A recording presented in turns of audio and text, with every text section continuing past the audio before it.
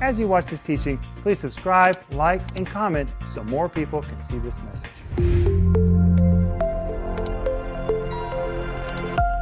Hi everybody, my name is Paul Renner. Welcome to the home group tonight. My father Rick Renner asked me to lead the home group, and along with me today here in the studio is my mother and my brother. Hi Joel, hi Mama. Hi Paul, and I just want to welcome our home group. Home group, we love you, and we are so thankful that you're with us because the Bible says that where two or more are gathered together, and we're gathered together right now, maybe not in the same room, but we're together in His name, that there He is, the very presence of Him is here. And we have an expectation today about this home group that God is going to touch each one of us with His presence. Amen. That is the truth, Mama. It is so good to be with you guys. Our Tulsa office prays for you guys all the time. It's the truth. Every day we're praying for our partners and friends. And they really do. They pray with all their heart every day for you all. And they're waiting to receive a phone call from you. If you guys want prayer, please call us at 1-800-742-5593 or email us at prayer@renner.org. We are eager to pray with you, to put our faith out with yours so a miracle can happen in your life. A miracle. Mom, I know you believe in miracles. I believe in miracles. I expect miracles. And we're really glad you're with us. Thank you. Thank you. We're going to be talking about Easter today because in the normal TV program, the daily program, my father is speaking about Easter. And he's done his stand-ups in Jerusalem. They're pretty cool stand-ups. And it's awesome that we get to travel to these places so that we can show you biblical places or bring the Bible to life. That's really why we do it. So the Bible becomes alive to you. And we're talking about the unknown facts about the death, burial, and resurrection of Jesus Christ. Look at that. Look at that study guide. That study guide you can get today on our website for free. It's 165 pages. Mama, that's 165 pages. That's a lot. It's a lot. And I was looking at it, going through it before we started filming, and I have to say, it is loaded. Oh. It has a synopsis, it has Greek words, it has a historical background, it has the explanation of where Dad's filming on these locations, so when you study by yourself, you can understand. It has a lot, and it's for free on our website right now. But if you want to watch the whole program, you can do that also. You can order this and get these together. And I have to tell you, I think that's a treat. Oh, Joel, this is a gift. Absolutely a gift. Really is. But really, Dad takes you to these locations, and he explains where all this happened and how it is relevant to what occurred to Jesus before the crucifixion. And it is so very vital. But not only that, Dad also wrote a book about this called Paid in Full. And it's a really wonderful book. It's not hard to read. There's 35 chapters, and you just read one chapter a day until you get to Easter. And it is very helpful. It explains what happened to Jesus, what is Easter, what is Paid in Full. And it's a wonderful book that helps you, guides you up to Easter. Can I say something, Paul? Of course. We need to know everything. And I love this book so much. I've read this book. We need to know everything as much as we can about what Jesus did for us, because that's the power of God. That's our salvation. And we need to know in our heart, in our mind, in our mouth what He did for us, because that's our power to stand against the evil in these days. And I know that many of you watching are standing against some evil. And knowing these facts, putting them in your heart, putting them in your mind, meditating about them, is going to give you power to overcome. That's right. Easter may seem like a familiar subject, but there are so many things about Easter that we skip over, about the death, burial, and resurrection of Jesus Christ, that we simply skip over because we've read it so many times. These verses seem familiar. It seems like we know the songs. It seems like we even know what pastor's going to be speaking about on Easter Sunday, because we go to church every single Easter. So it kind of becomes familiar. But Easter is the resurrection of Jesus is the central piece of our faith, because if He was not resurrected from the dead, everything else would be pointless. That's what the Apostle Paul said. Everything else would be pointless if he was not resurrected from the dead. But the resurrection of Jesus, it proves to us that everything else that Jesus said and did is true, and we can believe on him. That's why it's so important that we believe in our hearts that the Lord, the Father, raised him from the dead. It's central to our own salvation to believe that Jesus was raised from the dead. It's not just about believing that Jesus was. It's not just about believing that he was a prophet or a wise man. It's about believing that he was the Son of God and that God raised him from the dead. And when you believe in Jesus that way, that's what changes your life. That's what gives you the restoration that you need, the salvation that you need, the forgiveness that you need. That's exactly what you need to get everything that the Lord has prepared for you. In preparation for Easter, I'd like to ask you to do a few things. Please share your testimony with someone, and especially share your testimony with your children. For instance, most of us at Thanksgiving sit around the table and we say, "What are you thankful for this year?" Right? Well, most of us do that. What are you thankful for this year? It's a really simple question. It's not very easy to answer because sometimes, our answers seem to be like, I'm thankful for family, I'm thankful for my health. Well, those are big things to be thankful for, and even if you're thankful for them every year, that's pretty cool, and it's important to say it. But just like at Thanksgiving, you sit around the family table and say, what are you thankful for? Do something special for Easter. Tell your testimony. Share your testimony, especially with your children. And maybe your kids could share their testimony at the same Easter lunch, dinner, or family event that I hope you have planned. Spend time to celebrate Easter. Make it important. Talk to your children about the importance of the resurrection of Jesus Christ. Talk to your children about the importance of his death and how he took upon himself the punishment for our transgressions, sins, or crimes. I like to say crimes that we have committed against God. Take time to talk to your children about why this is so important. That's why we do it every year, because it's important and because we need to pass it on to the next generation. Some things require repetition. So take time to share your testimony.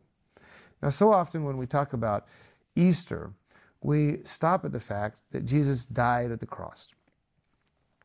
And in Matthew 28, and of course in Matthew 28, we have the Great Commission, where Jesus actually showed up and spoke to his disciples after his death and resurrection. That's pretty cool. The Great Commission is important. That's awesome. Teach all nations. That is very important. But just imagine their teacher, who they saw dead, they knew he was dead and crucified, came back to life and was speaking to them. There's so much more value in these words when you realize that this is actually the resurrected Jesus speaking to his apostles. It changes their lives forever. But in Matthew chapter 28, verse 5, we read how Mary Magdalene and the other Mary came to see Jesus in his grave. And when they showed up, they were surprised. We read how the angel spoke to them in verse 5. And the angel answered and said unto them, Women, fear not ye, for I know that ye seek Jesus, which was crucified. Now, this is very interesting. They were seeking Jesus, which was crucified. So many of us today are still seeking Jesus crucified. We look at the cross, we see Jesus on the cross, and somehow we focus our faith on that moment there, Jesus on the cross. But we believe in his resurrection also, in his death and his resurrection. For he is not here, and the angel said, for he is risen. It's so wonderful. Let's all say it together. He is risen. Is risen. And we're still celebrating Easter today because he is risen. If Jesus was not raised from the dead, then we would not be here today on this home group or celebrating Easter in our churches or reading books or sharing our testimony, because it would have no meaning. Jesus would have come and gone, but he is risen from the dead, and that is the guarantee of our faith. Now today, as we're talking about Jesus and the Easter story, it's so important to remember that this was all voluntary. It may seem that soldiers came to arrest Jesus, but when Jesus said, "I am he," the 300 to 600 soldiers that came to arrest him fell flat on the ground. Instead of the 300 to 600 soldiers using their torches and lanterns to search for Jesus in the Garden of Gethsemane because maybe Jesus would have run and hid in one of the caves nearby, Jesus came to them and said, "Am I the guy you're looking for? Did you come to arrest me? Well, here I am." And then they led him. They led him as a sheep. And this was prophesied in Isaiah 53. Isaiah 53, verse 7, "He was oppressed and he was afflicted, yet he opened not his mouth. He is brought as a lamb to the slaughter, and as a sheep before her shearers is dumb, so he opened not his mouth." He opened not his mouth. Jesus had ample opportunity to stop this entire process, call 12 legions of angels to come and help him. He had ample opportunity to stop this process at any moment, but he did it in total submission to his Father, and he did it voluntarily. He proved his love to you by voluntarily taking upon himself the punishment for mine, for your crimes against God, so that we could be saved. And as we look at today, the story of Easter, it's so important to remember that Jesus did this absolutely and totally voluntarily. Now, I'm using Sparkling Gems today, and I'm opening up to April 17th because usually we celebrate Easter in April. That's why this is the Easter story is found in Sparkling Gems in the April month. Joel's using the study guide. I am using the study guide. This thing is awesome. Yes, and we have the book Paid in Full, which if you watched closely during the daily programs, you can see that my father even reads from the book Paid in Full while he's in Easter doing the stand-up. So you can use Sparkling Gems, you can use the study guide, or you can use Paid in Full to follow along. They all work. In Matthew 27:2, it says, "And when they brought him, they led him away and delivered him to Pontius Pilate, to the governor." So we know that Jesus did this absolutely voluntarily and did not resist. Now, who was Pontius Pilate? Let me tell you. Okay. Let me tell you, because I have the study guide. And I am on page 93 of the study guide. Oh, very Okay. good. So, Pilate was a ruthless, brutal Roman governor. He was a governor. Yet after hearing and overseeing Jesus' response to the charges brought against him, now I might be getting a little ahead of ourselves, but let me finish. Pilate found no charge in him, no fault in Jesus, of course, because Jesus was blameless. In fact, from that point on, Pilate sought to set Jesus free. But he needed a legal loophole to justify his actions. So Pilate was a brutal Roman governor. And Dad said many times, I've heard him say it many times, but governors were changed up pretty often because they weren't able to withstand the people they were governing. But Pilate was so brutal that he was able to be the governor for, I guess, 10 years. 10 years. Quite a while. So that's who Pilate was. Okay. But I think it's very interesting to go back to Pilate because Pilate gave Jesus ample opportunity to defend himself. Now, Joel, there's questions, I think, at the end of each of the program study guides. There is. So let me ask one question. Roman law stated that every accused person had 3 opportunities to defend himself. If the accused didn't plead his innocence, he was automatically guilty. How does this fact change the way you view Pilate's treatment of Jesus and Jesus' response to him? Okay, Mama? Well, I want to say that Jesus knew that law, of course. And then Pilate asked him one question.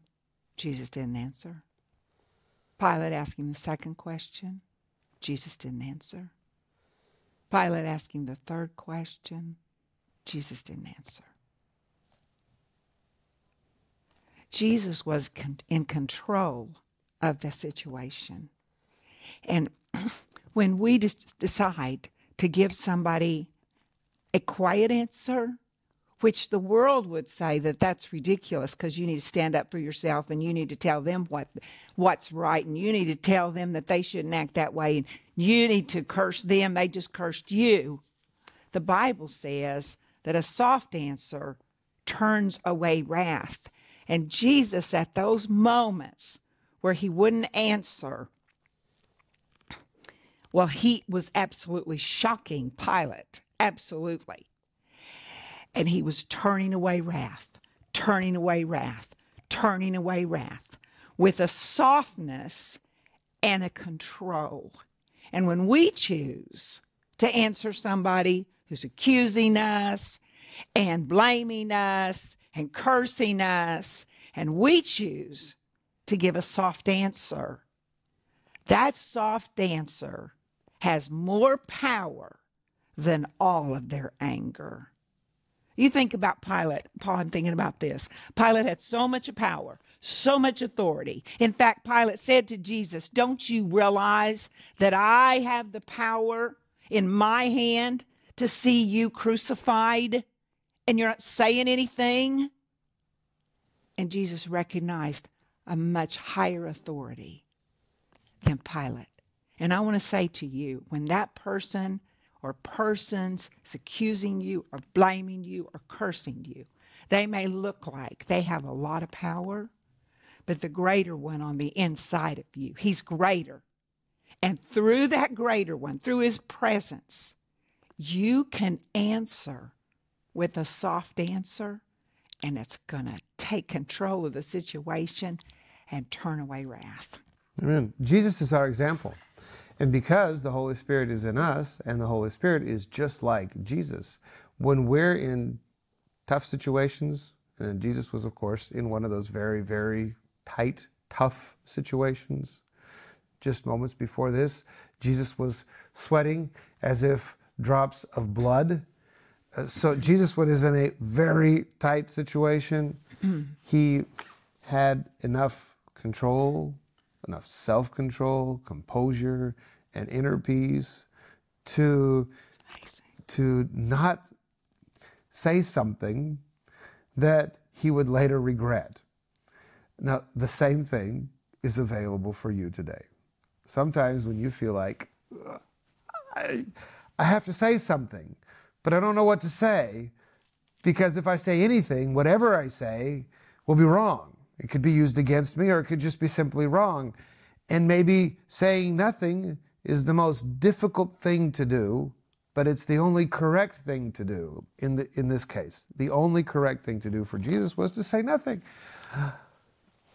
If Jesus did it, so can you. And if you need someone else to come and defend you, now of course we know that Jesus was raised from the dead. Jesus eventually died on the cross. It looked like the end, but he was then raised from the dead. And sometimes we feel like that if we don't respond, if we don't defend ourselves, sometimes we feel like we're going to get to the end of this story pretty quick. But there's someone else defending us. There's someone else helping us and supporting us. Paul, I want to talk to the question that was asked. And it was that Jesus, this is right from the study guide, Jesus was given 3 chances to speak up and plead his innocence, but he didn't. Yet he stood to remain silent and entrust himself into the Father's care. That was Jesus' peace. Isn't that just wonderful? We have that peace. We can trust ourselves into the Father's care. That's why Jesus came and died for us and gave us salvation. Isn't that just wonderful? I love it. You know, I think many times we answer because of fear. In Isaiah 41, verse 10 and verse 13, it says that, it says that he holds us. Now, this is the truth, friend. He holds us by his righteous right hand.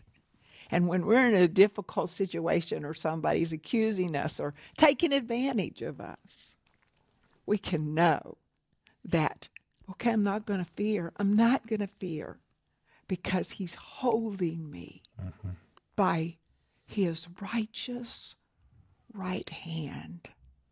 Now that's a hand you want to be held by. That's a powerful hand. You know, other people recognize Jesus, Jesus' peace, because the Bible says that Pilate marveled greatly He did. at Jesus' silence. And that explains in the study guide, he said the word marveled is the Greek word thaumazo, and it describes one who is shocked, amazed, baffled, or a loss of words, or complete bewilderment. Pilate had never seen anyone respond in silence as Jesus had. Therefore, he was completely shocked and speechless. And I believe Jesus knew Roman law, like you said, Mother, and he knew what he was doing. If he didn't plead innocent, he was pleading guilty. And Pilate gave him 3 chances to do that. Mm-hmm. There's so much about the Easter story that is applicable for each of us today.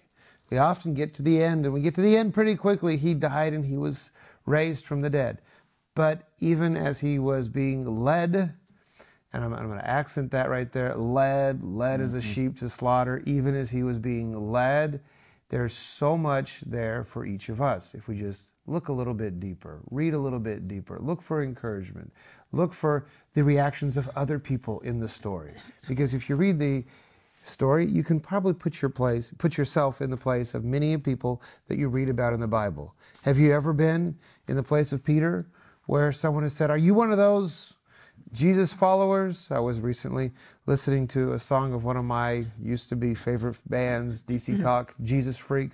Are you one of those Jesus freaks? Are you one of those people that always talk about Jesus? And sometimes there may be moments when you, like Peter, back up and say, "Hey, you know that's not me. No, that's not me. I'm a normal person. That's not me." You could put yourself in Peter's place, or you could put yourself in the place of Jesus in many of these situations, because we now have an intercessor next to the Father in heaven who understands us, who knows exactly what we experience, who's probably experienced more difficult, more stressful situations, more painful situations than most of us will ever even come near to. Yet he understands us, and there's so much encouragement for us in that. And even here, when he was being accused falsely, instead of defending himself, instead of following the plan or jumping right into the trap that was prepared for him and possibly even for Pilate, Jesus was silent, which then gave Pilate the opportunity for him to send Jesus to Herod. And we're going to talk more about that tomorrow, because Herod then made fun of Jesus. Have you ever been made fun of? Have expectations been ever placed on you that you didn't feel like you were supposed to respond to? Jesus was in that situation too. Father God, I thank you for this wonderful time that we've had here together. And Lord, I ask you to help us to find time as we prepare for Easter this year to thank you for everything that you've done in our lives, to share our testimony. And Lord, I ask you that those people that we'll be sharing our testimony with, their hearts would be open and they would be ready and willing to receive you this year, or receive encouragement from you this year, in the name of Jesus. Paul, you said a very interesting word. You said the word trap. And it made me think of what the devil tries to do. He tries to set a trap that we will bite it, and it will be in more trouble. We actually become part of the problem, where if we don't take it, we can become part of the answer to the problem. And so I just want to encourage you as we close.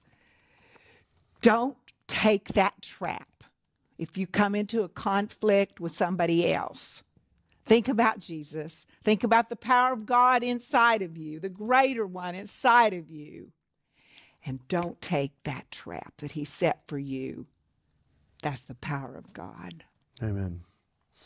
Amen. See you tomorrow. This has been fun. See you in the next home group. Bye-bye. If you enjoyed that teaching, please like, subscribe, and comment so more people can see it.